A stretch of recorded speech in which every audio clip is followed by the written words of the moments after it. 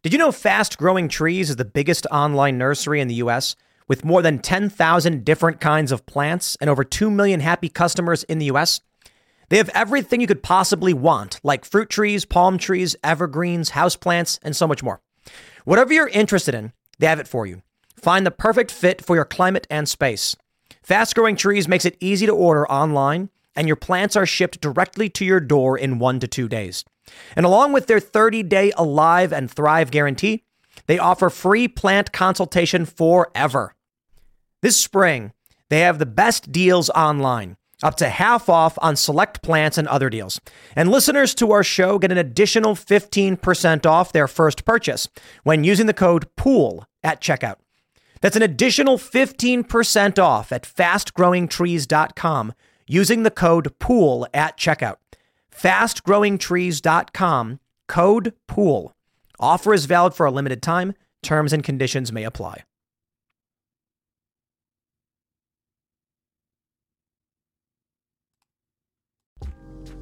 Today is December 12th, 2022, and our first story. The latest Twitter files dropped in what may be the biggest bombshell yet. Internal communications leaked prove Donald Trump broke no rules. Twitter knew he broke no rules, and they banned him anyway.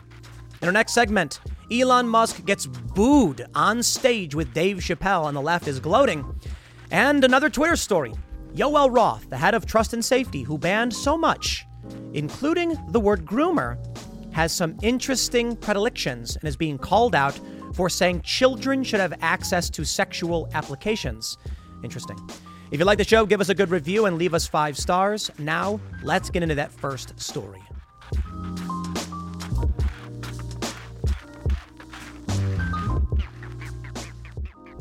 Now we have the latest release in the Twitter files, this time coming from Bari Weiss. Elon Musk has been releasing more and more information, and today we have leaked communications, which I believe it's the biggest bombshell yet. Now, of course, we knew because of a lawsuit out of Missouri and previous reporting we've seen from a variety of individuals, and we did see a big story from The Intercept, that federal law enforcement was directly accessing Facebook, Twitter, probably YouTube, in order to censor key information.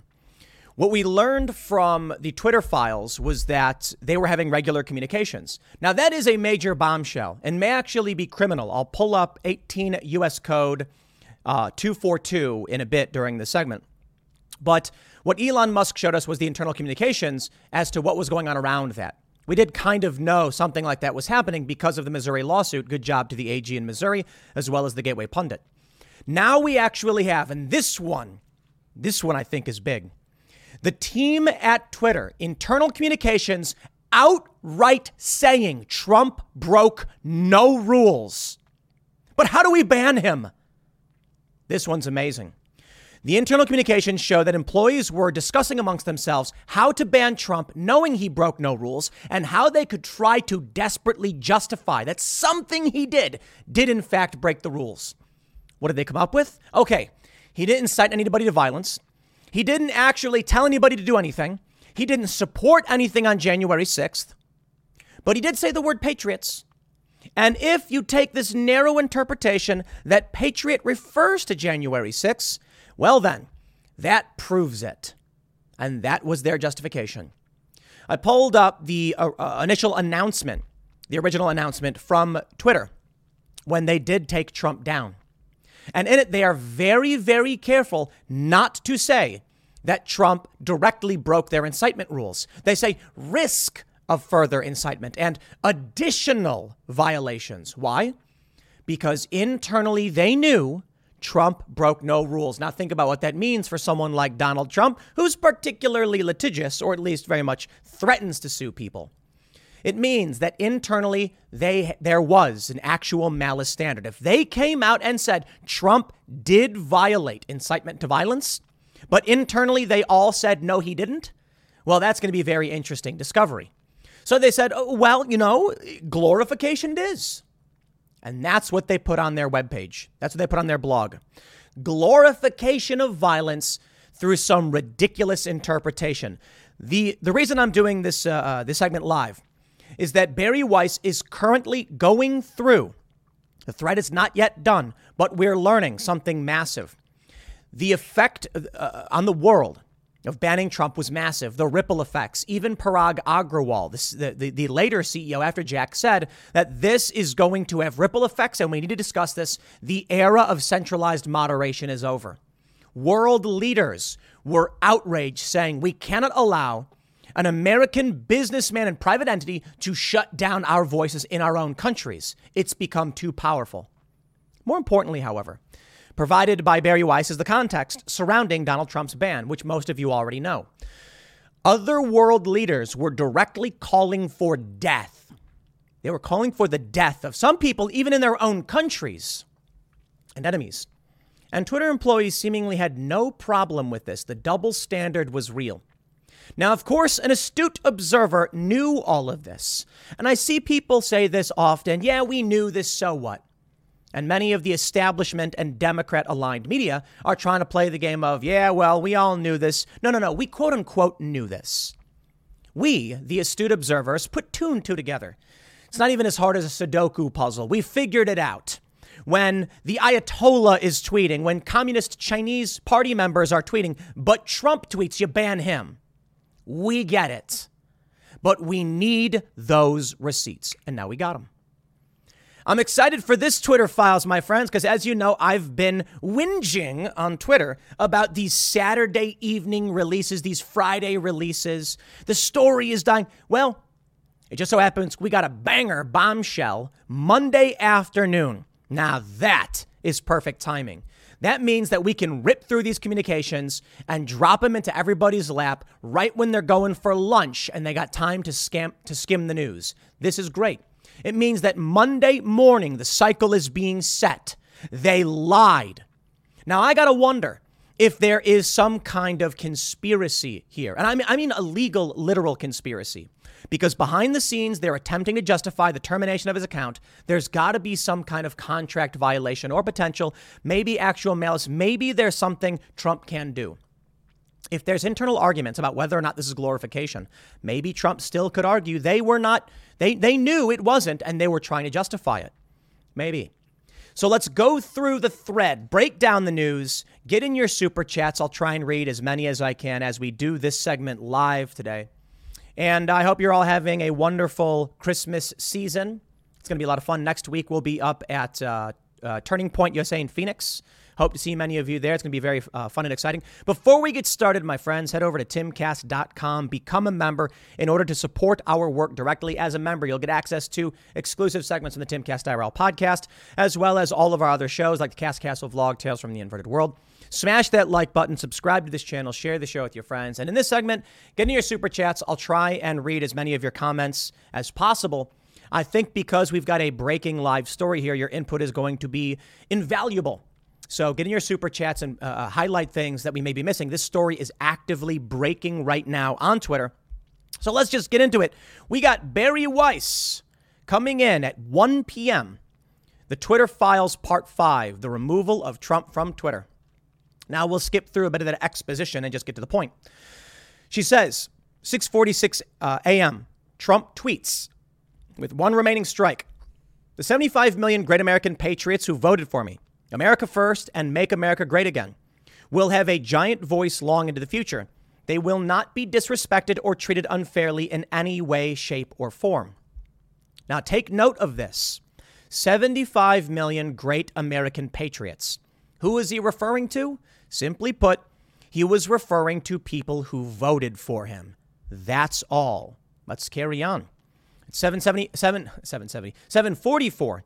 To all those who asked, I will not be going to the inauguration on January 20th. This was on January 8th. Weiss says for years, Twitter had resisted calls, both internal and external, to ban Trump on the grounds that blocking a world leader from the platform or removing their controversial tweets would hide important information that people should be able to see and debate.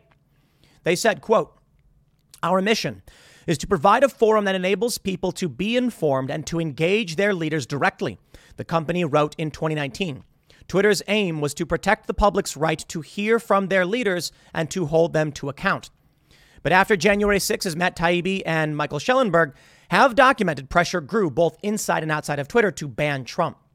There were dissenters inside Trump. Quote, maybe because I am from China, said one employee on January 7th. I deeply understand how censorship can destroy the public conversation. Barry says, but voices like that one appear to have been a distinct minority within the company. Across Slack channels, many Twitter employees were upset that Trump hadn't been banned earlier. After January 6, Twitter employees organized to demand their employer ban Trump. Quote, there was a lot of employee advocacy happening, said one Twitter employee. Full stop, right there. January 6, before Trump tweeted anything, employees had already begun lobbying the company to ban Donald Trump. Tweet 10, quote, we have to do the right thing and ban this account, said one staffer. It's pretty obvious he's going to try to thread the needle of incitement without violating the rules. And this is January 8th. They say that last sentence, we have to do the right thing here and ban this account. I said it 3 times. We don't have a good track record of acting on his account, except in the clearest and most explicit of cases. And even then, they say, in my opinion, extraordinary circumstances demand extraordinary leadership. It took 3 years, but I've lost faith, et cetera, et cetera. In the early afternoon of January 8th, the Washington Post published an open letter signed by over 300 Twitter employees to CEO Jack Dorsey demanding Trump's ban. Quote, we must examine Twitter's complicity in what President-elect Biden has rightly termed insurrection. A political term, not a legal one, mind you. Recession and inflation are here. Gas, housing, and everyday goods are up, way up. And you want to be ready for any situation. So what would you do if there's no food on the shelf? ARC Heirloom Seeds are here to help. Did you know 99% of seeds sold today can't reproduce? With Heirloom Seeds, you only have to plant once. Then you can grow year after year, giving you and your family stability and security because things are getting crazy out there. Our all-in-one seed kit provides everything you need to grow your own food. This premium seed kit has over 65 varieties, 50,000 seeds, and stores for 15 years. You'll also get our exclusive seed guide to make growing a no-brainer. ARC Seed Kits is a family-owned and operated business and the most trusted name in the nation for over 15 years. Our mandate is to get heirloom seeds into every home in America. Go to arcseedkits.com today and get free shipping by entering promo code podcast. That's ARKseedkits.com, promo code podcast. Get your seeds, get prepared, get growing. arcseedkits.com. But the Twitter staff assigned to evaluate tweets quickly concluded that Trump had not violated Twitter's policies. Quote, I think we'd have a hard time saying this is incitement, wrote one staffer. It's pretty clear he's saying the American patriots are the ones who voted for him and not the terrorists. We can call them that, right? From Wednesday. Another staffer agreed. Don't see the incitement angle here. Even among a group of people who desperately wanted to remove a sitting president from social media, they could not do it. Here's what they said. I see Redacted, an individual, has pinged us to ask about incitement for the DJT tweet and want to see if we can align. I don't see the incitement of fear. What PC could it be trying to incite fear about? And it says it 3 times. I wonder if that's just due to it being edited. It's not actually being said 3 times. I think we'd have a hard time saying this is incitement. It's pretty clear he's saying the American patriots are the one who voted for him. Yeah, it is. Quote, I am also not seeing clear or coded incitement in the DJT tweet. Annika Navaroli says, I'll respond in the elections channel and say that our team has assessed and found no vios for the Donald Trump one. That's no violations. Flagging that Yoel is looking for an assessment of the DJT tweet. She does say that as an FYI, safety is assessed the Trump tweet above and determined there is no violation of our policies at this time. Let that sink in. They reviewed it. They said no violations. How then did it escalate? Later, Navaroli would testify to the House January 6th committee, quote, for months I had been begging and anticipating and attempting to raise the reality that if we made no intervention into what I saw occurring, people were going to die. Yet for some reason, when it came to the actual internal communications, Annika says, no, nothing wrong here. Next, Twitter's safety team decides that Trump's 7:44 a.m. tweet is also not in violation. They are unequivocal. It's a clear no violation. It's just to say he's not attending the inauguration. There's nothing else there. Here we go. Barry Weiss, bringing the receipt, says, to understand Twitter's decision to ban Trump, We must consider how Twitter deals with other heads of state and political leaders, including in Iran, Nigeria, and Ethiopia. Now, to that extent, I will not read the entirety of the tweets from these individuals. Why? Because they are overt calls for violence and death. But you get the point. Barry says, in June of 2018, Iran's Ayatollah Ali Khamenei tweeted, Israel is a malignant, you get the point, in the West Asian region, and then he calls for their removal and eradication, saying that it's even possible it will happen. Twitter neither deleted the tweet nor banned the Ayatollah. More than that, there's no flag on it. Is there anything here saying that this should not be allowed? It's amazing. 2020, October. The former Malaysian prime minister said it was a right for Muslims to, and then he goes on to say that they have a right to harm French people. Twitter deleted this tweet for glorifying violence, but he remains on the platform. The tweet below was taken from the Wayback Machine. Muhammadu Buhari, the president of Nigeria, incited violence against pro-Biafra groups. Those of us in the fields for 30 months who went through the war, he wrote, will treat them in the language they understand. Twitter deleted the tweet, but it didn't ban him. In October of 2021, Twitter allowed Ethiopian Prime Minister Abiy Ahmed to call on citizens to take up arms against the Tigray region. Twitter allowed the tweet to remain up and did not ban the prime minister. Yet Donald Trump, we get it. We know. But hey, let me go through the receipts for you. In early February 2021, Prime Minister Narendra Modi's government threatened to arrest Twitter employees in India and to incarcerate them for up to 7 years after they restored hundreds of accounts that had been critical of him. Twitter did not ban Modi. But Twitter executives did ban Trump, even though key staffers said that Trump had not incited violence, not even in a coded way. Less than 90 minutes after Twitter employees had determined that Trump's tweets were not in violation of Twitter policy, Vijaya Gadde, it's always Vijaya, isn't it? Twitter's head of legal policy and trust asked whether it could, in fact, be coded incitement to further violence. These people are evil. They knew it. They knew Trump did nothing wrong, but they wanted political interference, and so they did.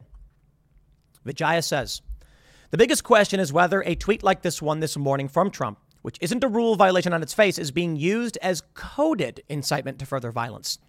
If you have any context or insight we should consider, I'm all ears. This is the semantic game of an evil person. She is saying here, justify it to me. And she continues, e.g., use of the term American patriots, and they will not be disrespected or treated unfairly in any way, shape, or form. A redacted individual says this is an interesting question. I'm going to speak with my team ASAP to see if we can run a quick survey to get reactions to the language contained in the tweet and get back to you. Vijaya says, I'm not sure I would rely on a survey. I worry about how that would be perceived externally. It's very clear what Vijaya is saying. She's saying, I understand you've said there's no rule violation, but seems coded to me. American patriots better not survey anyone if you get my drift. A few minutes later, Twitter employees on the scaled enforcement team suggested that Trump's tweet may have violated Twitter's glorification of violence policy if you interpreted the phrase American patriots to refer to the rioters. They had already determined American patriots referred to 75 million voters. He literally said that. There weren't 75 million people in D.C. But here they go. Team. Scale is asking if we would consider Trump's tweet for glorification of violence. If we consider American patriots to refer to the rioters, they have a point. From my point of view, team, my laptop is frozen, blah, blah, blah. Scale has said they understand our position, but will continue to push their GOV assessment with leadership. They see it that he is the leader of a violent extremist group who is glorifying the group and its recent actions. Do you think we should square off GOV and the DJT assessment, or would it be helpful at this point? Annika responds blank. I think it would be helpful to a redacted person. I think it would be helpful to maybe have a write-up on what a violation assessment could look like. Barry Weiss says, things escalate from here. Members of that team came to view him as the leader of a terror group responsible for violence and deaths comparable to the Christchurch shooter or even Hitler. And on the basis and on that totality of his tweets, he should be deplatformed. That's right. Yoel Roth, who called Donald Trump a Nazi and said there's Nazis in the White House. You have it right there. They knew he didn't break any rules. Vijaya intervened and basically said, wink, wink, nudge, nudge, we know he did. Let's take a look at this. This is the official announcement. January 8th, 2021 from Twitter, as per the permanent suspension of Donald Trump. This was cleverly crafted. I would assume a team of high-powered lawyers sat down, probably internal counsel, to determine exactly the wording they needed to use to remove Donald Trump and avoid serious lawsuits. They wrote, after close review of recent tweets from the Donald Trump account and the context around them, specifically how they are being received and interpreted on and off Twitter, we have permanently suspended the account due to the risk of further incitement to violence. Now hold your horses there, my friends. First, they mention how other people are interpreting them, not what was actually said. They're also saying the risk of further incitement. They did not say that Trump incited anyone. Why? Because internally they know he didn't. And if they said he did, Donald Trump could sue for defamation and have, in discovered actual malice. They say in the context of horrific events this week, we made it clear on Wednesday that additional violations of the rules would potentially result in this very course of action. Our public interest framework exists to enable the public to hear from elected officials and world leaders directly. It is built upon a principle that the people have a right to hold power to account in the open. Full stop. You see what they said here? They said additional violations of the Twitter rules. They did not say Trump violated any rules. They did not say he incited anyone to violence. That way, Trump has no real legal recourse in terms of their speech. It's not defamation if you don't accuse him of doing anything.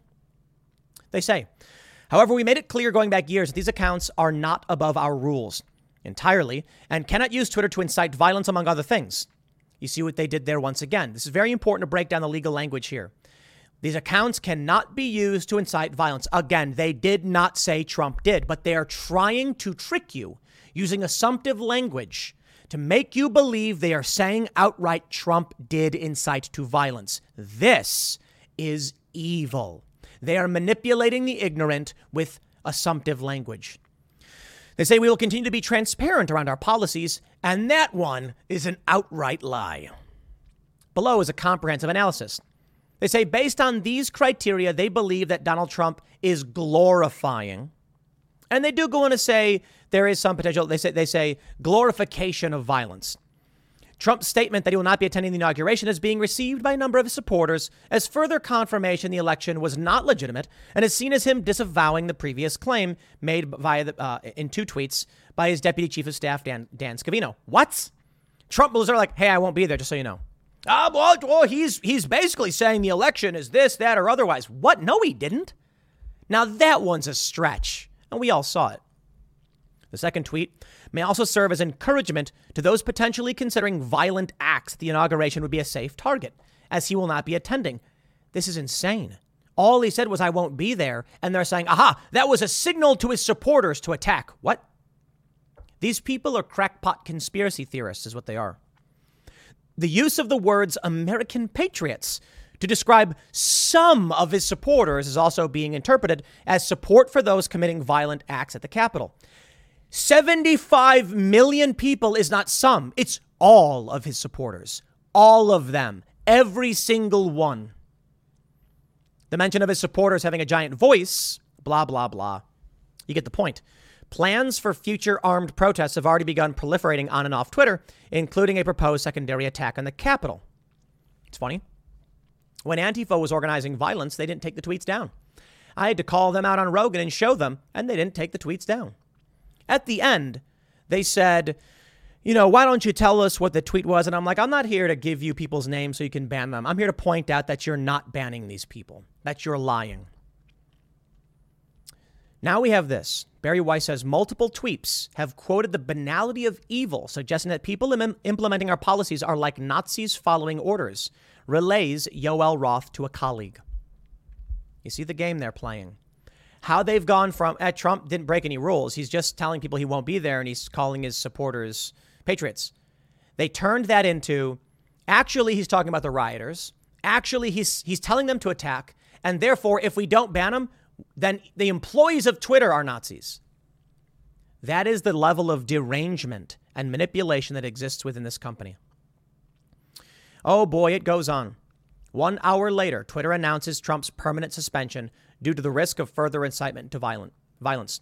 Many at Twitter were ecstatic, cheering, celebrating. Big props to whoever in trust and safety is sitting there whack-a-moling these Trump accounts.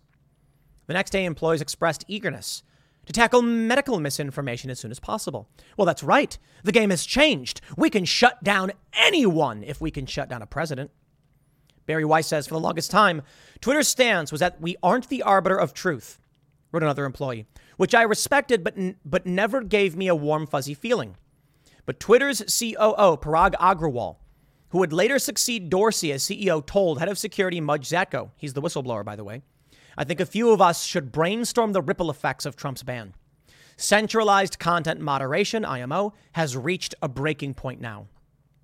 Outside the U.S., Twitter's decision to ban Trump raised alarms, including with French President Emmanuel Macron, German Prime Minister Angela Merkel, and Mexico's President Andrés Manuel López Obrador.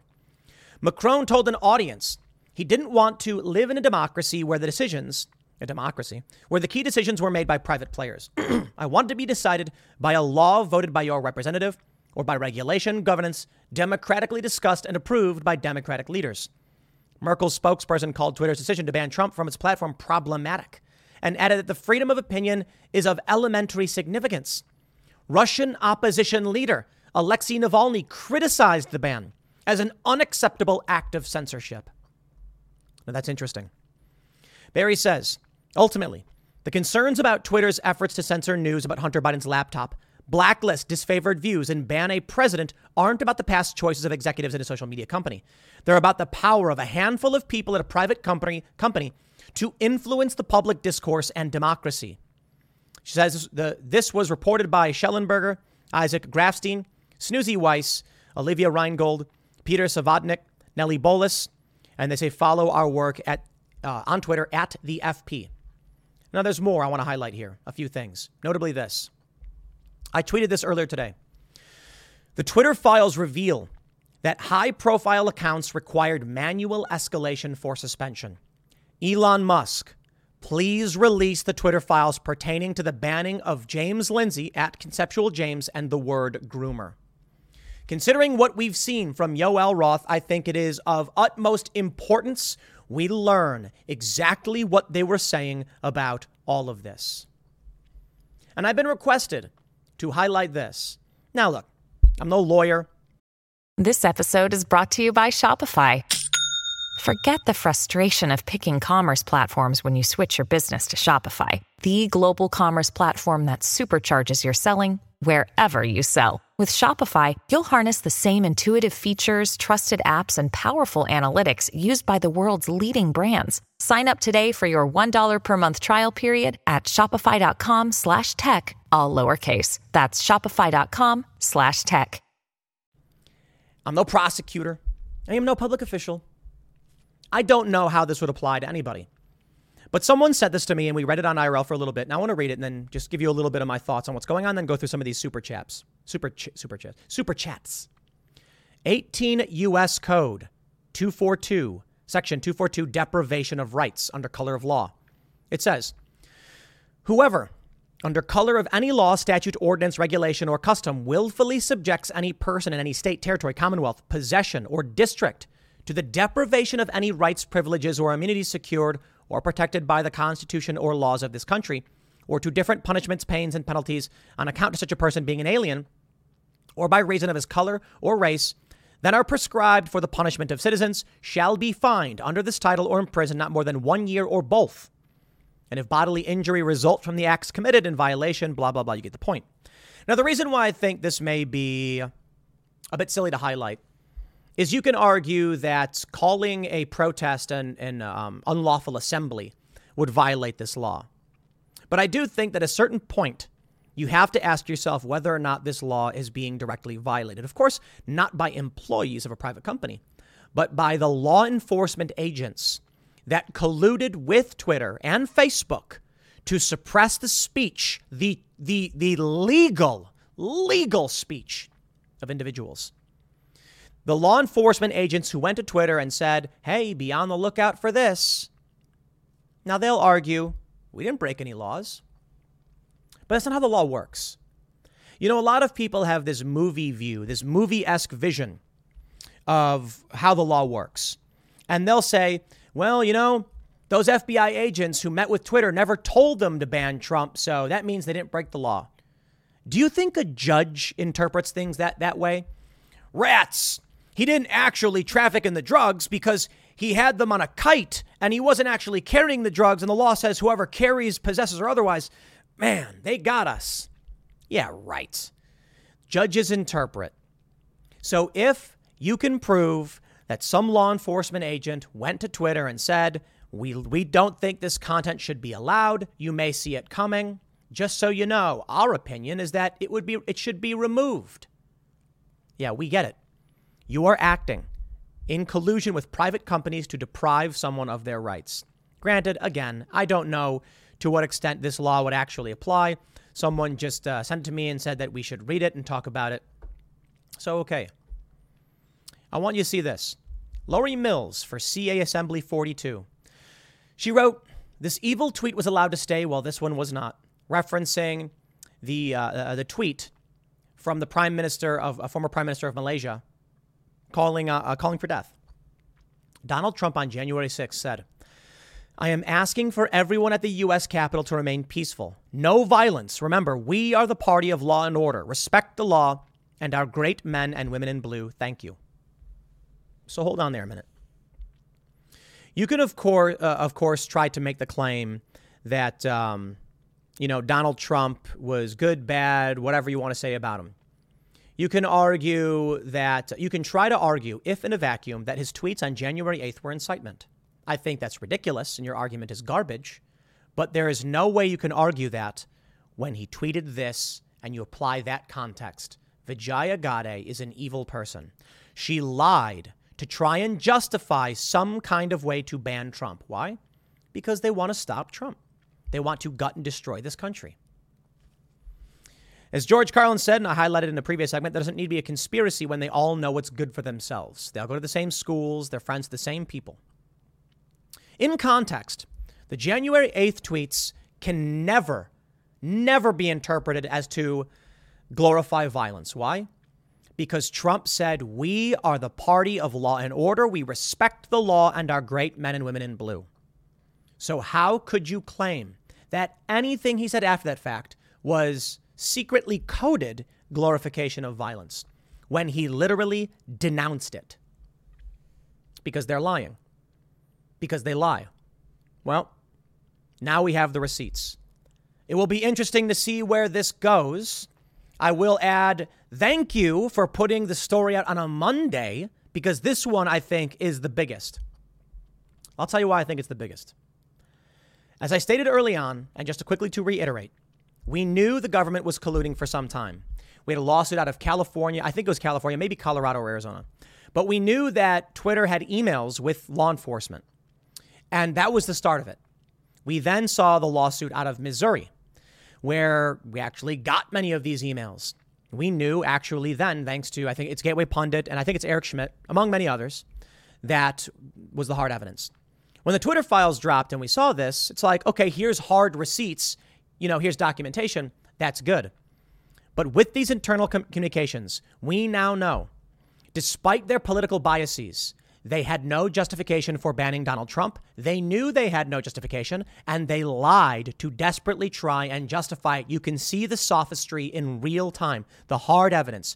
Everything we've been saying about bias against conservatives, bias against Trump, fake suspensions, and manipulation of the platform, it is laid out right there in front of you, plain to see. Now, we can speculate, and we, quote unquote, know they're doing it because we're not morons, but now you have the receipts. So I have to wonder, does this mean we may see lawsuits, maybe a class action? When you sign up for Twitter, you agree to certain terms. Twitter says they won't ban you unless you break the rules. We now know that Twitter was actively banning people who didn't break the rules, and they were lying about it. So what does that ultimately mean? Well, let me know what you think. Smash that like button if you haven't already. Subscribe to this channel. Share the show with your friends. The next show is going to be up at 8 p.m. over at youtube.com/TimCastIRL. But in this special live version, a segment of the show, I will read just some of your super chats. There actually aren't that many, so I'll just read through some. And I appreciate everybody who supported the segments here. And I just want to say, as I'm here, I could use your thoughts and prayers for Mr. Bocus. He is our cat. He's on the website. He is very sick. His prognosis is poor. He's receiving care from top vets, and we're going to try and make sure that we can get him all the help that he needs to the best of our abilities. He was a gutter kitty, so he has underdeveloped kidneys, meaning that eventually his blood cells, he stopped producing enough blood cells as he was using, and so he's getting weaker and weaker, and we didn't see any symptoms until it was very, very bad. But would appreciate your support. All right, let's see what we got here. Murph Try says, Tim, doesn't Trump or a PAC have a class action lawsuit with Twitter? How would any of the dumps affect the suit? I don't know. I'm not a lawyer, but what I would speculate that now that we can see the internal communications, it's much more likely to get past a motion to dismiss. If you made a claim like they accused me of saying or doing this, or they breached the contract in this way, they could say there's no evidence to support this. We dismiss it. And how do you prove it? A judge is going to be like, you have no reason to say this thing is happening just because you speculate. Well, now we got receipts. Now you can go to a judge and be like, look at this. They outright said Trump broke no rules. And then you can see, Your Honor, they desperately try to justify why and how it may be a rule violation, despite the fact the previous tweet, he denounces violence. I think a reasonable judge is going to be like, yeah, they're lying. But maybe you'll get a partisan judge. So who knows? All right. Alec 30 says the most armed population in the world had an in-armed insurrection. Yeah, right. Exactly. That's exactly. Classy Caribou says Covfefe brand Covfefe. Yes, I actually have some samples from Jeremy's coffee brand coffee. It's really, really good stuff. Shout out to the Courting. His coffee's legit. We are also launching our own coffee brand. And it's because we are launching a physical cafe. And so as part of that, we are going to have our own branded coffee and physical locations. So look, I know a lot of people do the coffee stuff. I don't want to get into that, but we did want to open a cafe for a variety of reasons. For our physical location as a hangout, here's the easiest thing. A sandwich shop is tough. A burger joint is hard. Pizza is rough. Coffee, relatively easy to open a coffee shop with the bare bones. We serve coffee, espresso. We got a variety of milks and all that stuff. But we needed coffee to do it. So I said, all right, let's go for it. So that's what we're going to do. We're going to be launching our own coffee brand, and we'll be sponsoring that. We'll have a physical location that y'all will find out about once we get it set up, which hopefully will be soon. Waffle Sensei says, is it not treasonous conspiracy against the president of the United States? What if it was another country controlling a tech platform, talking like this and then subverting that leader's ability to speak, ultimately costing him the election? Yeah, they censored the Hunter Biden laptop too. It was more than just banning Trump. This whole thing, it's crazy. Claybomb says censorship is the biggest threat to Americans' individual rights in U.S. history. Twitter Files is in the top 3 biggest scandals in modern U.S. history. Hear, hear. All right. Joseph Henson says, I love how Tim makes me feel like eating some chocolate-covered espresso beans. Well, that's right. Chocolate-covered espresso beans are, in fact, amazing. What we're doing with our coffee is just, I think we're going to have like 5. We're going to have French roast, Colombian. Oh, no, I think we might have 4. French roast, Colombian, breakfast blend, and a special ultra dark blend, which I'm really excited for because that's the one that I like. It's just like really dark. And it's, as I stated, Joe Ramirez says coffee brand coffee is for groomers. Hey, that's not okay. It is not.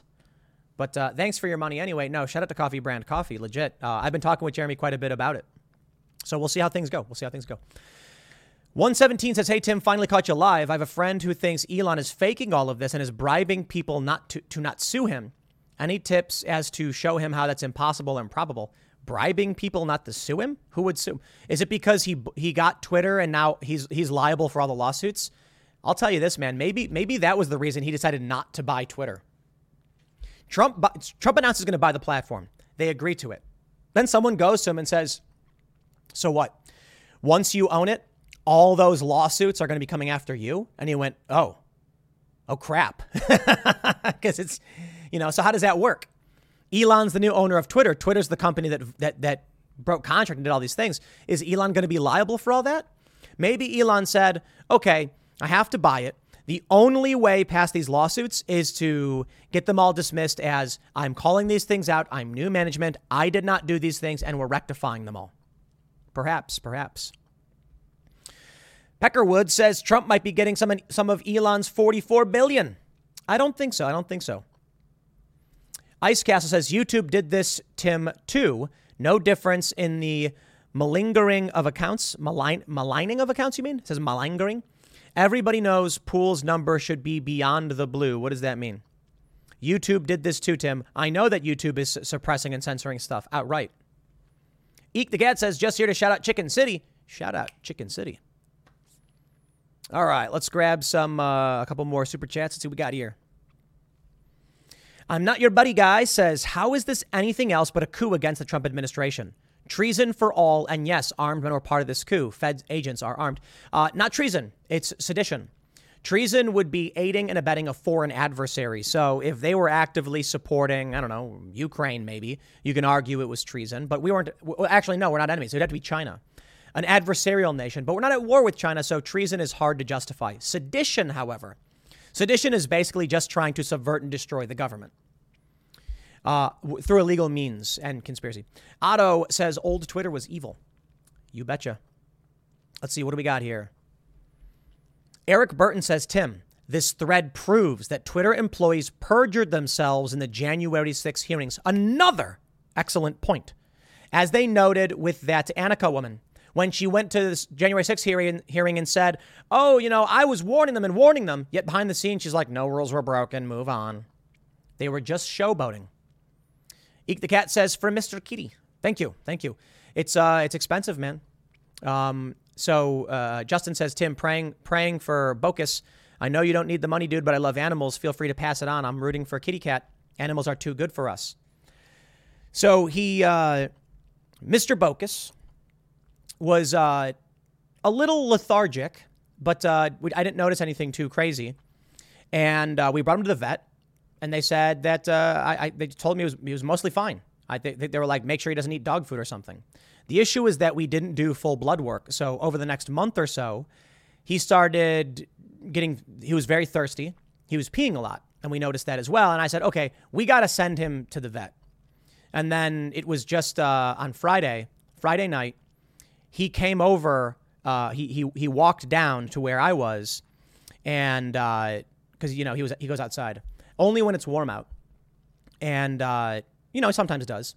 And then we thought he was going to leave, but then we noticed that he just laid down. And we were like, oh, so we're going to pick him up and bring him back to the house. And when we brought him in, he just slumped down and just fell straight his face to the floor. And I was immediately like, okay, it's been too much. We brought him to the vet. They said he was fine. We thought maybe he was constipated or whatever. He went to the vet and they said his red blood cells were dangerously low. And this is what the annoying thing is. They said to us, maybe you should just bring him back and spend time with him. And I said, what? Like, that's it? There's nothing we can do? Well, it turns out there were things that could be done. We went to a bigger hospital, an ER. He got 2 blood transfusions. His blood cell count improved from the blood transfusions. He was put on IVs. They say that he's spry. He's He's doing well. His prognosis is still very poor because it seems like his kidneys aren't working. He's not producing enough red blood cells. There's a hormone that needs to be released. So then they said, look, we gave him the blood transfusions. We got him antibiotics, but it's not looking good. We'll give you some updates. Now we're learning, and this is really annoying, there's even stem cell options. Here's what I think. I think the issue is that it's very expensive. It's already been like $6,000 for these treatments. Everything we've done for him so far, I think it's been like $5,000. But they wanted a down payment to guarantee certain coverage, so we had to pay $6,000. And they keep telling us, I'm sorry. And then we keep pushing, saying there's nothing that can be done, nothing. And they're like, well, there is a hormone treatment that will replace the kidney hormones. And I'm like, so we can just put him on medication? Like, yeah. Like, why didn't you tell us that? I think they just assume most people would let their pets die and most people can't afford it, which I understand. But that's the frustrating thing to me. And now I'm doing my research, and these hospitals, these higher-end hospitals offer stem cell treatments. Granted, $2,000 to $4,000 per treatment, and for a cat, I get it. Most people won't do it. and you might need a series of them. So that's the tough thing. You know, do you spend 10 grand to try and save your cat? But we love Mr. Bocus. He is our friend. And if I can, I'm not going to just let him die. So we will see what we have to do. We'll see what we have to do. The stem cell treatment can restore kidney function, and he can live a much longer life. They think it may be genetic. He's got underdeveloped kidneys, and he was an outdoor cat, and he may be inbred. So it is what it is. We gave him a good life. We did the best that he could. So thank you for listening to me ramble on about Mr. Bocus and how much, you know, it means to me, because I am deeply worried about him. If you go to timcast.com and click join us, you will see that Mr. Bocus is our center square talent for this company. He's appeared in multiple thumbnails. He's appeared behind me during segments. Alex Stein held him in the thumbnail. We very much deeply care for Mr. Bocus. And I'm worried right now because he's currently at the ER, and I don't like him being there for now, you know, since Friday. I don't want to just leave him there. And so this morning I was considering not working and just going to be there and just wait to figure out what they could do for him. We called in the morning and they said he's doing well. He's eating. He's drinking. His blood cell count has improved. So we're going to get him to internal medicine and see what the options are. And I said, okay, so long as he's doing, you know, well, I'm not going to run out the door and rush and abandon everything for him. But, you know, if they call me up and they say that he's taking a turn, I'm going to be there with Mr. Bocus, and there will be no show. I'm not going to. You know, I thought about this morning because, you know, I really want to do this work. I really, really believe in just getting the work done, being there, reporting on the news, commenting on the news, and all of that stuff. And as I was getting ready, I thought to myself, there will be no point in my life moving forward where I look back on this day and say, I'm so glad I talked about Elon Musk when I knew that my cat was dying. They told me that he's doing all right, so I'm not going to drop everything and abandon my responsibilities because I have a cat. But I will say, if they call me up and say that it's taking a turn and we're not sure we're going to be able to save him, then yes. Because I will tell you, for any pet, for any family member, more importantly, but for any creature that I love, there will never be a time in my life where I will look back on this day and say, I'm so grateful that I did not go and say goodbye to my pet. That'll never happen. So that was the extended ending, I suppose. Just so you all know, I really do appreciate everybody. Thank you all so much for your support and hanging out. Next segment will be tonight at 8 p.m. at youtube.com/TimCastIRL. We got more coming. Thanks for hanging out, and I'll see you all then. The one thing I can't understand, why Elon Musk wants the Twitter files released on Friday and Saturday night. Anybody who works in news, media, and PR, advertising, etc., knows that Friday and Saturday night are where the news goes to die. The one day that people usually pick Friday night, and I'll tell you why. Because people are working. So if you work at a media outlet, if you work for a political campaign, if you work for a big corporation, you're going to put out that press release Friday night when your employees are in the office, and you're going to put it out at 5. That way, the employees of all the other media outlets and all the companies are going home and thinking about relaxing and not working. But here's the thing. It's not just about the media. It's also about individuals. And I can tell you this from working in media and tracking ratings.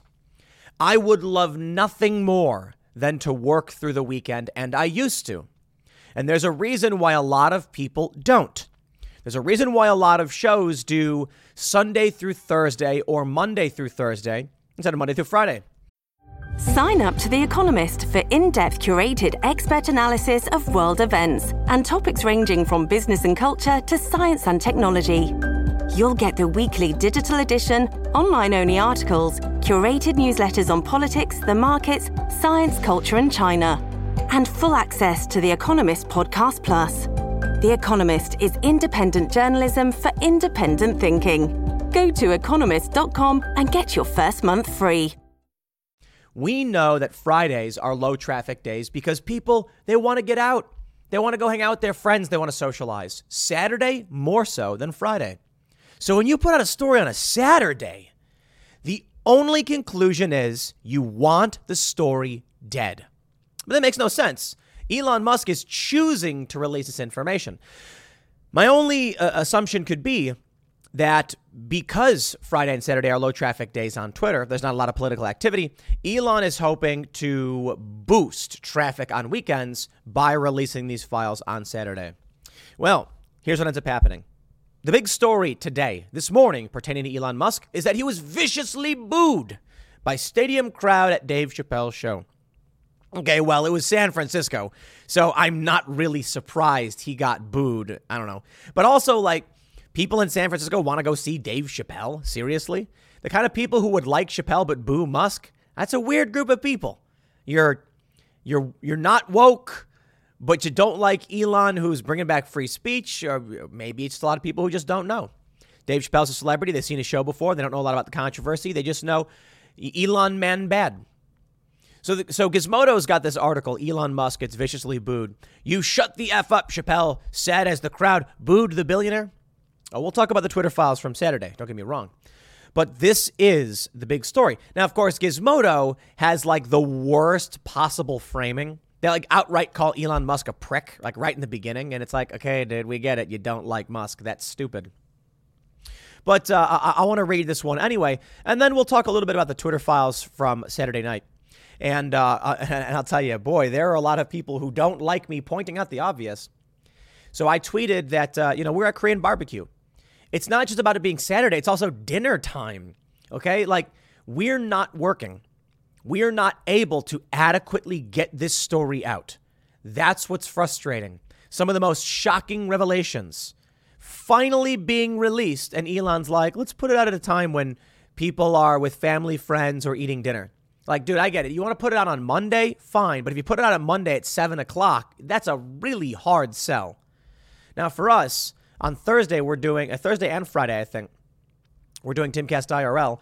And they put out Twitter files at like 7:30. And it's like, okay, well, we can grab that right before the nightly show because we're an agile, fast-moving kind of live hangout. But the average publication, the average individual can't get that. I get it. People say he's trying to change the game. But let's read about Dave Chappelle along with Elon, what happened. Gizmodo writes, Elon Musk, the billionaire who wants nothing more in life than to be adored by legions of fans, okay, that's clearly not the case, was loudly booed by a crowd in San Francisco on Sunday night after he was invited on stage by comedian Dave Chappelle. And the footage is pretty rough, even if you don't particularly like Musk. You mean even if you do like Musk? If you don't like him, you're going to be laughing. If you do like him, you're going to be like, oh, man, they're really booing that guy. Ladies and gentlemen, make some noise for the richest man in the world, Chappelle said. The crowd erupted into a mixture of cheers and boos before the boos clearly won out, according to footage posted on Twitter. I love this. He writes, the footage appears to have been deleted from Twitter for some reason, but you can still watch it below. My friend, Matt, it was deleted because it's a DMCA violation. You can't film the live comedy shows. And I'll tell you why. Comedians do a tour working on their set. Okay, they have jokes. They go and do those jokes. Then once they exhaust the tour, they create a special to be released digitally. The reason they don't want you filming it is that it ruins their ability to work. Now, the thing about music, they'll do an album release, then a tour. You don't need to record the music. You got a better version on Spotify already. But a joke is a joke is a joke, okay? If you go and you're sitting there and you hear Dave Chappelle tell a joke and you film it, that joke is out. That joke is done. There's no repackaging it and selling it. That's why they're getting taken down. They say the booing got louder as Musk wandered around on stage with a microphone in hand. Musk started pacing and waving, clearly unsure what to do about such a negative reaction. Cheers and boos, I see, Elon. Hey, Dave, Musk responded. It sounds like some people you fired are in the audience. All these people who are booing, I'm just trying to point out the obvious. You have terrible seats. Chappelle said, apparently trying to save Musk's dignity by calling the people who are booing poor. That's a lot of booing. Ladies and gentlemen, make some noise for the richest man in the world. There's a lot of cheering. So, it's mixed. Boos, cheers. That audio coming, that's coming. Booing and cheering. A little bit. Mix of both. But I gotta say, you watch the video and it is kind of cringe. Like, why just stand there? What's the point of bringing Elon on stage, especially in San Francisco? I don't know. Musk says, Dave, what should I say? And then I like how Gizmodo's like, Musk said, clearly desperate and getting embarrassed at the roar of booing. Don't say nothing. It'll only spoil the moment. Do you hear that sound, Elon? That's the sound of pending civil unrest. I can't wait to see what store you decimate next, mother effer. You shut the F up. The mood in the stadium definitely changed when Chappelle started to get hostile. He says, I wish everyone in this auditorium peace and joy of feeling the peace and the joy of feeling free. Chappelle said, clearly exhausted, and your pursuit of happiness. Amen. At that point, Chappelle clearly decided to throw in the towel, thanking the crowd and saying goodnight. But a third video shows Chris Rock joining the stage. One of the men on stage is asked by Chappelle to shout, I'm rich, bitch. And then I guess Elon does. Look, it was a mixed crowd. I'm not surprised. It's political partisanship. Elon Musk gets on stage. Half the people are going to be cheering. You can hear people right up close cheering for him. Half the people are going to be booing. That's partisanship. It's a crazy world that we live in, my friends, but I'm watching it all, and I just feel like it's a slow motion collapse. Slow motion, I guess. The big news that's hitting right now for the average person, Dave Chappelle, Elon Musk, booing. The story was put up a few hours before reporting it, but let me show you this. Well, let me give a shout out to this tweet from Elon Musk. Elon Musk said the woke mind virus is either defeated or nothing else matters. And Luke Rutkowski said we are either in a mass awakening event or a total collapse of society. And Elon said exactly. That exemplifies what I was just trying to say, that we're at an inflection point in this country. With the Twitter files, with everything that's going on, it feels like we may be watching the collapse or, as Luke said, a great awakening. I'm fairly optimistic. With the optimism comes the negative. Don't get me wrong. We have a lot of good things happening, particularly with Elon Musk buying Twitter. The Twitter files getting released. We're seeing every day that people are waking up. At the same time, it means the institutions are crumbling. I was thinking back to what it was like in the 80s, 90s. With limited media, everybody just marched in lockstep. Right now, you and I are very critical of those who are marching in lockstep. But back in the day, we all would have been too. During the 90s, when the news was the news and it's all you got, well, you'd believe what everyone else believed. But now you have options. And within those options, you have people saying no to the CIA, FBI narrative machine. I know, not every single person is CIA, FBI. I'm saying the intelligence agencies work on these stories. They work to control public opinion. They can't do it as well anymore because of the internet. And censoring social media just makes them look like China. So, hey, rock in a hard place. But I have questions. If it is a great awakening and not a collapse, why publish at 6:28 p.m. on December 10th, Twitter Files Part 4? Michael Schellenberger, the removal of Donald Trump January 7th. As the pressure builds, Twitter executives build the case for a permanent ban. Okay, there's a lot of reasons for this. What's the story? Well, the story's fairly interesting. It's not the biggest Twitter Files drop. It's just Yoel Roth and some employees talking about how they want to censor things. Let me tell you first my issue with the Twitter style release. We've learned from these journalists and personalities that they are being granted access to these files in exchange for some simple terms. They must publish the story on Twitter. Okay. Twitter Files, number 1, part 4. He says, as pressure builds, Twitter executives, blah, blah, blah. It then says, on January 7th, senior execs create justifications to ban Trump. It then says, indeed, notes Roth's colleague. Whoa, hold on. Only 3 tweets. There's only 3. Where's the rest of the Twitter thread? In order to see it, you have to actually click this third tweet, and then you realize Twitter just naturally skipped over the entirety of the thread. Whoa. Okay, so let's go back to the beginning. One of the issues I have with the Twitter thread rollout is that it's very difficult to read. And if you're the average person who was reading number 1, it was parsed improperly. Okay. Putting the news on Twitter is Elon's attempt at is generating more users. It is smart in a certain respect. He's got something of public interest that he can release because he now owns it. It's going to get people on the platform. It's going to get regular people wanting to read the news in this way that I get. But Saturday night, I guess the issue is Elon does not want the news to write about it. Because it's more important to build up Twitter than it is to actually get the story out about what happened with big tech censorship. Now, I don't completely disagree with Elon, but I don't completely agree with him, and I don't know exactly if that is his plan. But if I was going to do a critical assessment, I would say the reason Elon is doing this at night, not say Monday morning, the best time would probably be Tuesday at 11 a.m. If he did release this Tuesday at 11 a.m., what would happen is that every single news outlet would then write the story up and people would get the news filtered through news outlets. Elon wants to bypass the corrupt news establishment, so he's having them put out on Twitter and on a weekend, meaning the only way to consume the news is through that Twitter thread for the most part until someone comes up and actually starts breaking the story down. But I think it's still better, in my opinion, that news outlets write about it and individuals have access to both the Twitter thread and the news reporting. Saturday night is where news goes to die.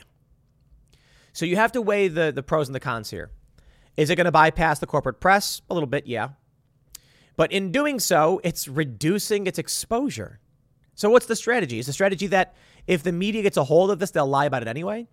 We've already seen with the previous Twitter file releases that a bunch of these companies just downplayed it and said it was a nothing burger. Maybe that's the plan. I think it's much simpler than that, my friends. I think Elon Musk is looking at his traffic numbers and he can see that Monday goes up, Tuesday is really big, Wednesday peaks, Thursday goes down, Friday tanks, Saturday is gone, Sunday starts coming back. Because that is the media cycle for everyone. Now, here's what I can respect. Are you trying to change that system, Elon? Are you trying to shatter that? All right, I can respect it, you know. I just feel like these documents pertaining to Donald Trump's removal and what's going on are so important, we need to maximize their reach. And that would mean something like Tuesday at 11 a.m., I guess. Give everybody an opportunity to write about it. It would be mainstream evening news. You'd have left and right. Everybody's talking about it. So what's the game here? Well, it could be that by limiting access to the story to those who would read mainstream media, the only way to actually consume the news is to get it through Twitter. But I just don't see it. I got to be honest. I don't see regular people being like, wow, I really want to learn about Elon Musk and what happened with Twitter. I better sign up for Twitter and go check this out. But does it matter how many? One is enough, right? What does Elon have to lose? So Michael Schellenberger goes through 1, 2, and 3. And I'll tell you this. Some people have also said the reason why this was released Saturday is because it's actually not a big story. These Twitter files are some of the least consequential. They're important, right? It shows us the biases of Yoel Roth. And that's about it. Basically saying that they view Trump politics as bad and should be removed. Talking about how Jack, quote, just approved repeated offender for civic integrity, meaning they could now get close to banning Donald Trump, which they really, really wanted to do. The story isn't that big. Michael says Roth's colleagues' query about incitement to violence heavily foreshadows what will happen the following day. On January 8th, Twitter announces a permanent ban on Trump due to the risk of further incitement of violence. They just made it all up. The one thing we get out of this thread, the Twitter files, is that we learn, you can actually see in the messages released, that these employees are overt partisans trying to justify banning things they don't like, regardless of if they know they're true or not. Here's a funny one. Schellenberger reports, Roth immediately DMs a colleague to ask that they add Stop the Steal and Kraken to a blacklist of terms to be de-amplified. Roth's colleague objects that blacklisting Stop the Steal risks de-amplifying counterspeech that validates the election. And also, the word Kraken is a word. Indeed, notes Roth's colleague, a quick search of Stop the Steal tweets and their counterspeech. But they quickly come up with a solution. De-amplify accounts with Stop the Steal in name profile, since those are not affiliated with counterspeech. Interesting. Here's the funny thing about, where do they have the Kraken one? Here we go. He says, but it turns out that even blacklisting Kraken is less straightforward than they thought. That's because Kraken, in addition to being a QAnon conspiracy theory, is also the name of a cryptocurrency exchange and was thus allow listed. Amazing. Kraken. So you couldn't talk about Pirates of the Caribbean. You know, you got Captain Jack Sparrow right here. Remember at the end of the second one when the Kraken comes and eats him? Couldn't talk about it. Deboosted. That's the name of the game. And we're seeing exactly that. Interesting. So some have said that, they knew this story wasn't that big. That's why they decided to release it on a Saturday. No. If the story is not big, that's the one story you want to put on Tuesday, right? So think about it this way. If you've got Twitter files that shows, Yoel Roth talking about committing a crime, something very serious, and outright saying, like, we are going to steal, we are going to meddle, blah, blah, blah. You put that one out on a Saturday because then everyone is going to want to read it. Big story does not need a reach boost. But you got a small story about how they were like banning the word Kraken. That's got to go up Tuesday at 11 to maximize the reach. Well, it didn't happen, man. So what can I say? I can't read Elon Musk's mind. I don't know exactly why he wants them released this way. I would say it's clearly to get users onto Twitter. But Elon, this is one of the worst possible ways to deliver and consume the news. There are a lot of people that are happy that Elon's doing this. Totally agree. Totally get it. This is good stuff. But it's remarkable to see how many people are failing to realize this is a net negative release. The style of tweets, slow-rolled, very slowly coming out on an evening on the weekend, is just like really, really trying to kill the story. I don't think Elon's trying to kill the story. Let me clarify. I think what he's trying to do is utilize the fact that he's got direct access to these documents to stretch out as long as possible people being on Twitter. Then he can come out and say, look how our active users have increased. Some have pointed something else out. This is revenge. He wanted to buy the platform. Then he decided not to, but they forced him to do it. So he's like, okay, if you make me do it, I will make you suffer. But I do have some questions. Why is Yoel Roth uncensored, but these other people are censored? I want to know who these people are. Do they still work at Twitter? There's some interesting revelations coming out about Yoel Roth that they're kind of scary. That's one way to put it. He's very much interested in children and adult content. So we'll go through that and I'll clarify and all that. But there's a bunch of tweets, DMs, his PhD thesis itself that call into question his motivations and why Twitter allowed the exploitation of children to remain for as long as it did. These are crazy days, my friends. We are entering Christmas. I got half of mine to just take the rest of the month off. Oof. For those that have that follow me on Twitter, you know that our good friend Mr. Bokus is sick, and we don't know how bad it is. But it's kind of things like that make you take stock of everything. Take stock, especially during the holidays. We got some Christmas lights put up. I don't know if you can see the Christmas stuff all over the place. Christmas lights. But Mr. Bokus is the castle cat, and he's got kidney disease. So we don't know how much time he has left. But this is the sad reality of life. So I look at all this stuff, especially now, with the stresses of the holidays and the good stresses. You're trying to get to family, you're trying to get presents and all that stuff. And you take a look at just the level of interest from the average person. And I guess what I'm trying to get to is this. Not only is it a bad idea to release on a Saturday, but it's like we're a couple weeks out from Christmas. This is just it. I don't know, man. I don't know what his plan is. It's hard enough to do shows when everyone's got family on the mind. It's hard enough to cover the news when it's on a Saturday evening. I had people saying to me like, oh, Tim can't interrupt his weekend for breaking news affecting the country. And it's like, interrupt my weekend? I work weekends. What I can't do is just dinner in general.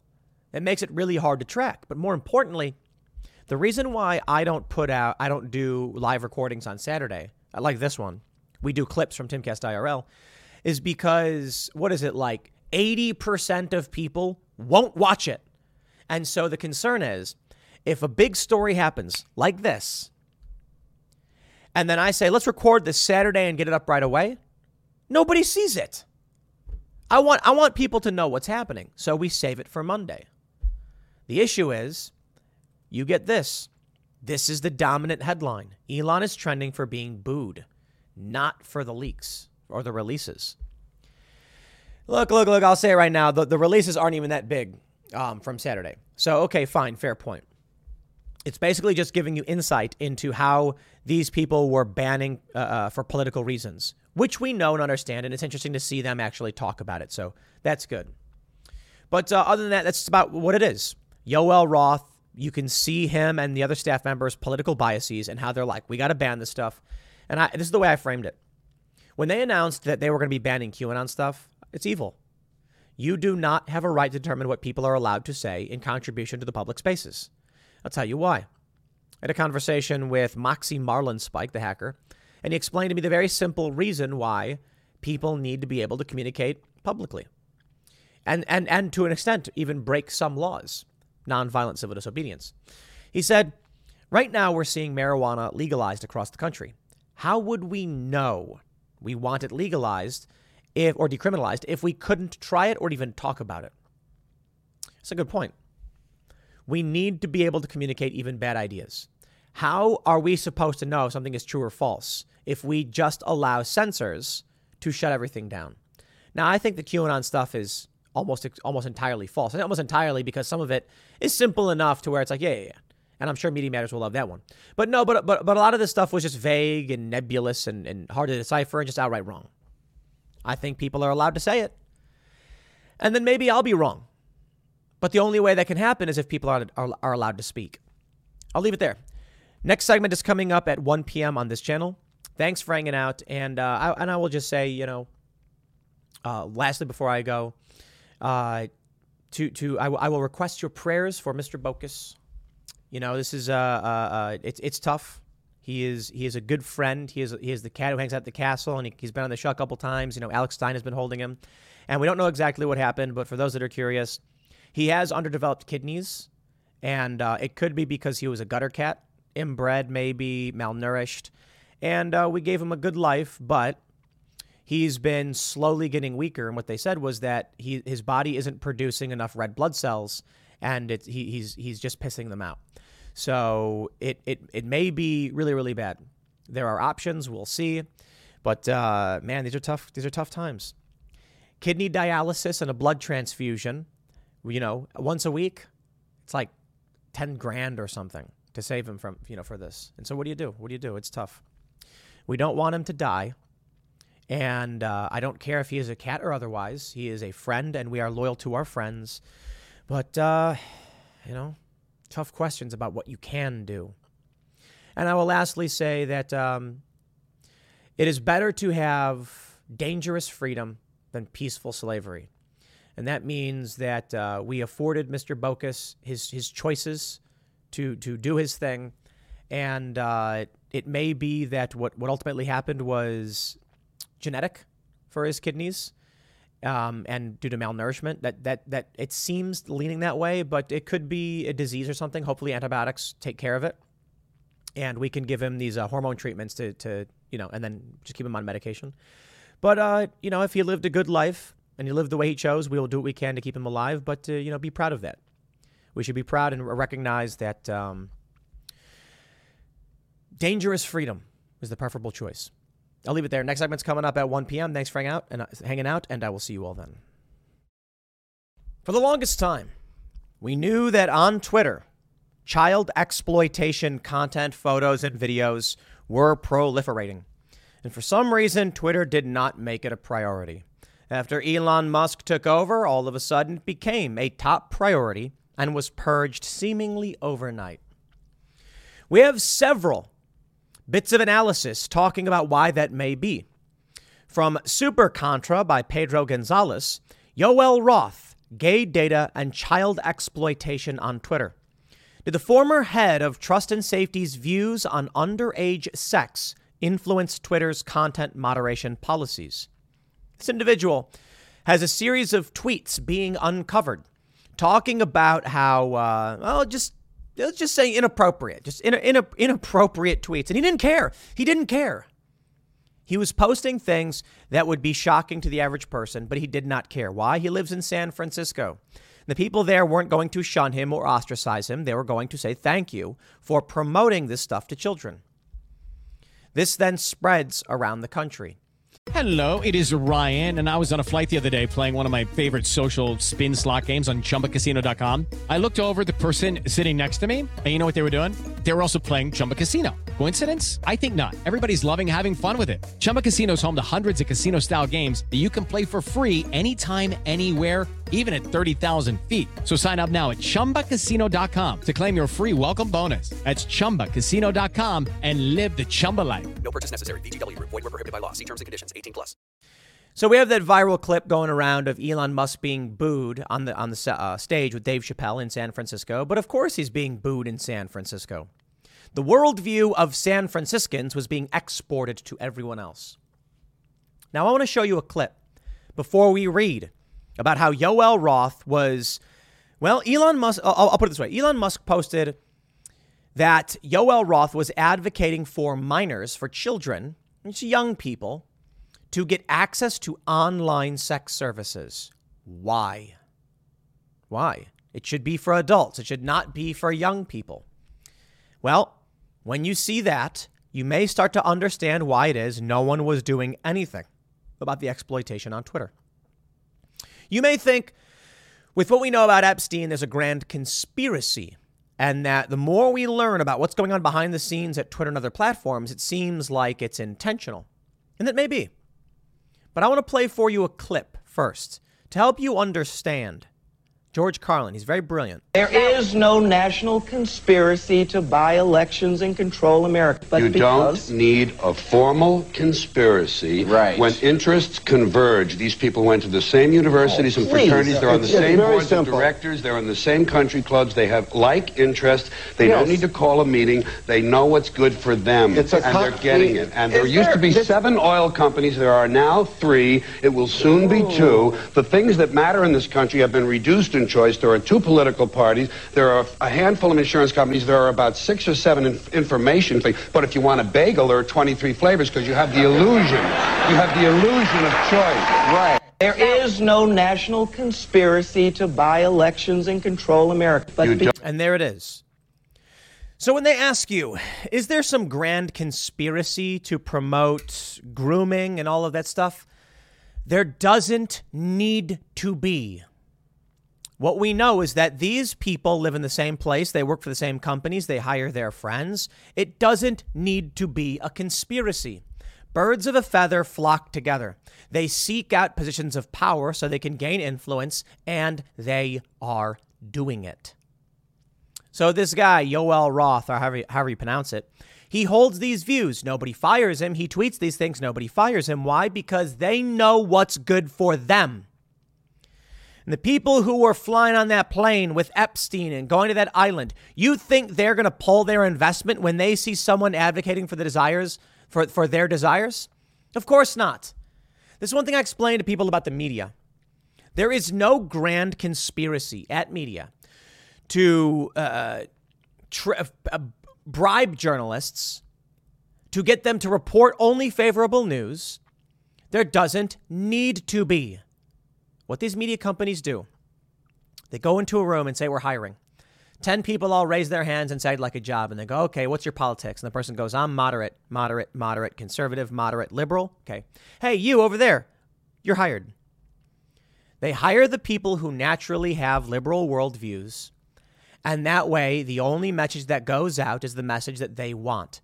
They don't need to conspire with the journalists or with anybody else. They hire these people on purpose. Yoel Roth has a PhD, presumably, and what do they call it? The ethnography of using Grindr or something like that. That's what people were calling it. Why do you think Twitter hired him? Do you think that he showed up and they said, so were you good at coding? And he was like, I have a PhD in using gay dating apps. And they were like, you're hired. Why? Is it a grand conspiracy? It's not. I guess you can call it whatever you want. It is powerful groomer interests hiring people who they believe will share their worldview. Pedro Gonzalez writes, on Friday, Elon Musk revealed that Twitter had refused to take action on child exploitation for years. His comments came in response to news that Ann Collier, Airliani Abdulrahman, and Leslie Podesta, Democrat operative John Podesta's niece, resigned from Twitter's Trust and Safety Council. Isn't it funny? John Podesta's niece was on the council? Very strange, don't you think? That rubbed ex-CEO Twitter Jack Dorsey the wrong way, who flatly replied to Musk, "This is false." Musk in turn dressed down Dorsey. He responded that when Ella Irwin, who now leads Trust and Safety, joined Twitter earlier this year, almost no one was working on child safety. Musk also noted that Ned Segal and Parag Agrawal, who briefly served as Twitter CEO, rejected Irwin's request for more resources to tackle the issue. Musk swiftly fired Segal and Agrawal for taking over the company and made it a top priority immediately. But the story took an even stranger turn when it came to light that Yoel Roth, the former head of Trust and Safety, appears to have, let us say, progressive views of what constitutes appropriate relations between adults and minors. Some people, like human trafficking survivor advocate Eliza Blue, have suggested that this might explain why Twitter has been unwilling or unable to combat things like child exploitation on the platform. In his doctoral dissertation entitled Gay Data, Roth argued that minors should have access to Grindr, an app that enables gay men to instantly pinpoint each other using GPS technology. Okay, it's a dating app. Calm down. Make no mistake, as Vice News colorfully puts it, Grindr is more about hooking up than dating. It's basically a 24/7 merry-go-round of sex in your immediate locale and uses geolocation to provide an approximate location of the closest users to serve up on the nearby grid. Roth, who is gay, noted in his paper that he was documenting and analyzing my own use of these services.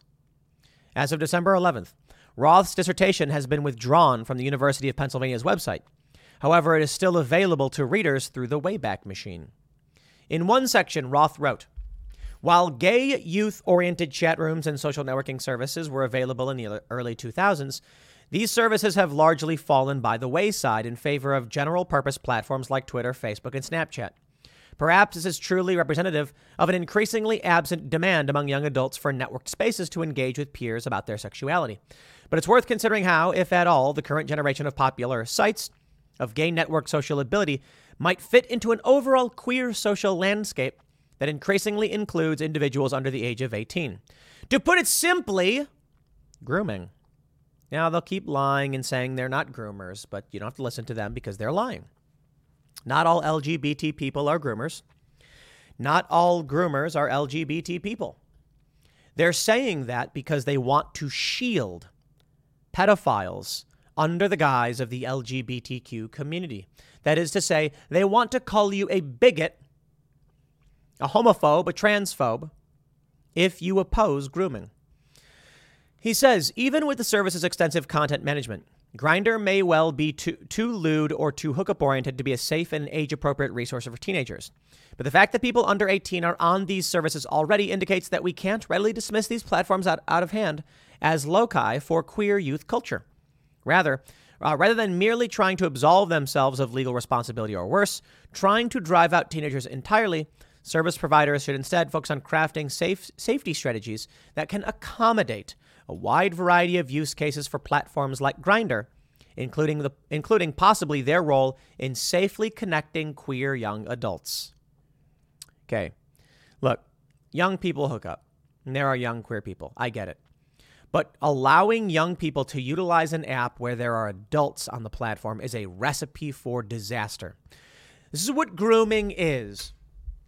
Incrementalization. That's how it works. And it may not be intentional. It may be emergent. And what I mean by that is, if someone came out and said they wanted to make an app for minors to date or whatever, then people might say, hey, that's inappropriate. Kids should not have these mechanized systems. If someone came out right and just said they wanted kids to do it, they would face backlash. People would question, well, you know, I was talking to this leftist guy about the Project Veritas expose last week, where the dean is talking about giving butt plugs, among other objects, to children. And this leftist guy said, well, it's fine. It's educational. And I'm like, there it is. If 10 years ago you would have told someone that they would be cheering and defending butt plugs being handed out to children in a school, they'd say, oh, shut up. That's not what we're talking about. But here we are. If you don't hold the line, this is what happens. Now, for Yoel Roth, he advocates for dating apps where minors can use it, right? I mean, there are adults on the platform. So what happens? You open the door. You're opening the door for adults to start talking to kids. It's already bad enough that they can on the internet, and you got these pedo hunter groups that try and shut it down. But you learn a lot about what this guy really wanted. Oh, and there's more. Former Twitter exec Yoel Roth asked if teens could meaningfully consent to sex with teachers in 2010. Why? Jack Posobiec says, if only there had been some warning signs about Yoel Roth. Considering his Twitter history, why was he hired?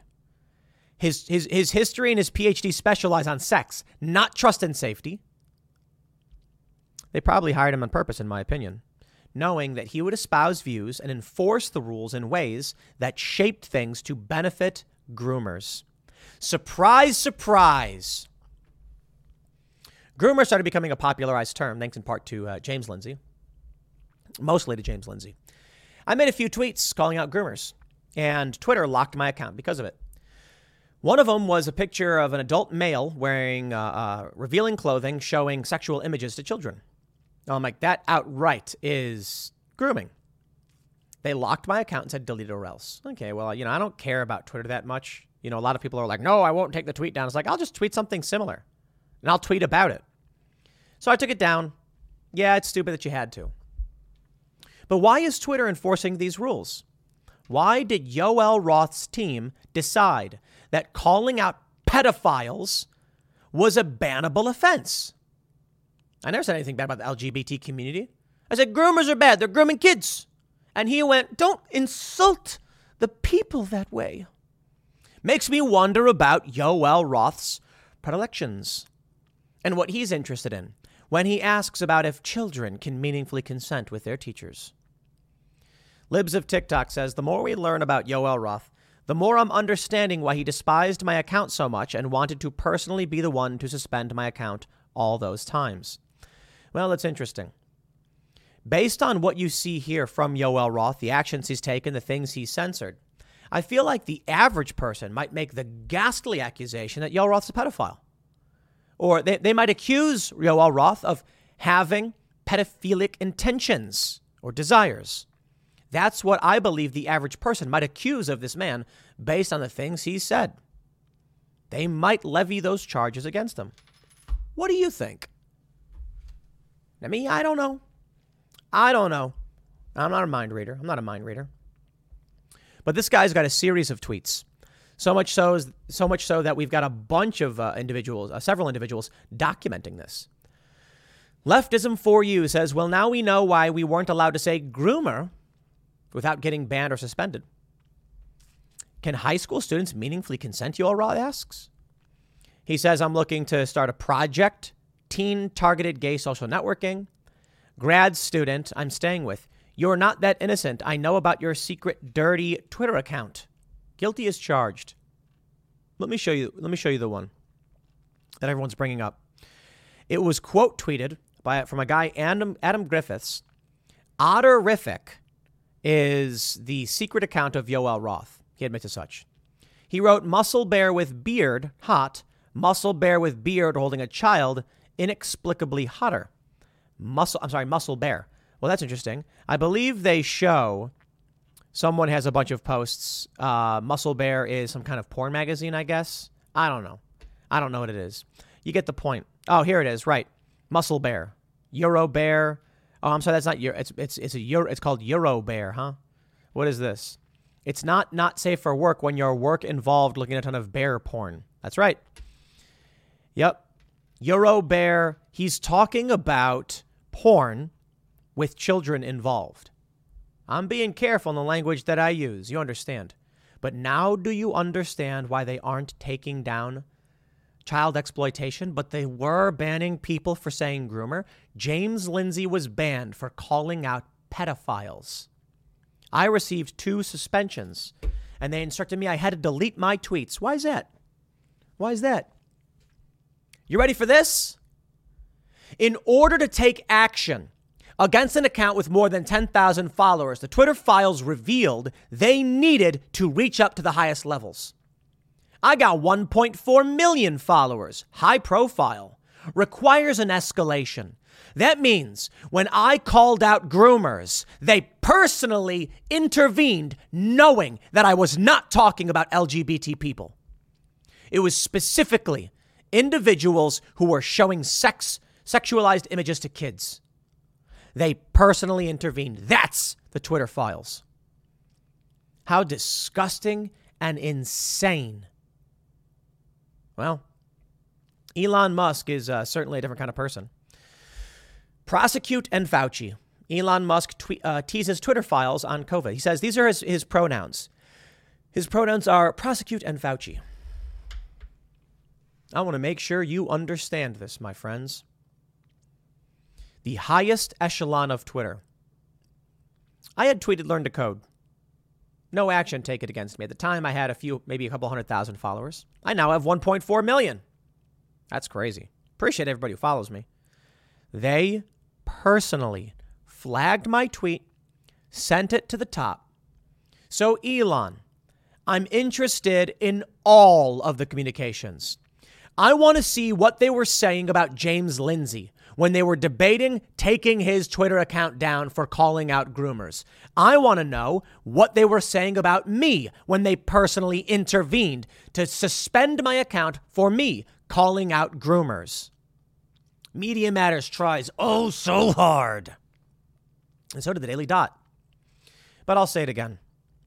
My opinion is that if you are actively protecting and defending pedophiles, it must be, or maybe, because you are one. There's no reason, or pedo adjacent. There's no reason to protect these people. They can go to jail. They can keep their mouth shut. They can mind their own business. They want to start trying to influence society to normalize their disgusting, whatever you want to call it, predilections. Then we can go in, we can call them out, we can take this stuff down. They will not normalize this. We will not allow it. There is a line. The line is way before we get to this point. But somehow we got close. So I want to know what they're saying behind the scenes when they're actively defending. Why did Media Matters get angry that I said in a long video that, I believe it was Media Matters and the Daily Dot, when I said, groomer does not refer to LGBTQ people. Groomer refers to groomer. And there are groomers who are straight. There are groomers who are white, and there are groomers who are male. There are groomers who are straight white men trying to groom children to be trafficked and exploited. And some of them are gay, and some of them are lesbians, and some of them are bi or trans, because people are capable of all of these things. In fact, I'd be willing to bet. How much you want to bet? Most groomers, straight dudes. That's right. Targeting young girls. And you might be saying, well, look, it's the biggest it's going to be mostly straight white men. Why? There's more straight white men. It's going to be dudes mostly doing the trafficking. There'll be some women. So that's what you'll see. When I say groomer, that is what I am calling out. The exploitation of children. Elon Musk says Twitter is both a social media company and a crime scene. And that, my friends, is an understatement. It's not just about the election stuff. I want to know who decided to personally intervene to suspend my account for me calling out pedophiles. Yoel Roth, was it him? I wouldn't be surprised considering he seems to be completely in line with those people. Libs of TikTok has a series of tweets showing it. Look at this. Yoel Roth, his account, Otterific. He's posting over and over again. Have no idea how to handle the following people on Otterific. Overlap with people I follow here. Only people likely to tweet dirty things. 2011. So why was he brought into Twitter? I think it was to espouse these views, to protect these views, to expand these views. And we're putting a stop to it. It's funny, for the longest time, the media said that there is no conspiracy of global elites and wealthy individuals trafficking kids. It's crazy QAnon Pizzagate stuff. And then Epstein got arrested, and Maxwell went to prison, and then Epstein's dead. So all of a sudden, it's not a conspiracy theory. It's a fact. The Epstein stuff happened. The Maxwell stuff happened, and we know. And you can't cover it up. So I ask once again, who is being hired at these companies? What does Yoel Roth really want? And why did Twitter intervene to take down James Lindsay and my accounts? Now, I don't know how many followers James Lindsay has, but I have 1.4 million. And I had I had the same amount. It's like I probably had 1.4. Now I've got, 100. I got 1,400,060 something. They went in, sought my account out, and manually placed a lock on it. Elon, reveal the restrictions. Release the communications, which he is. So, okay, I guess we'll wait and see. I'll leave it there. Next segment's coming up at 4 p.m. over at youtube.com/Timcast. Thanks for hanging out, and I'll see you all then.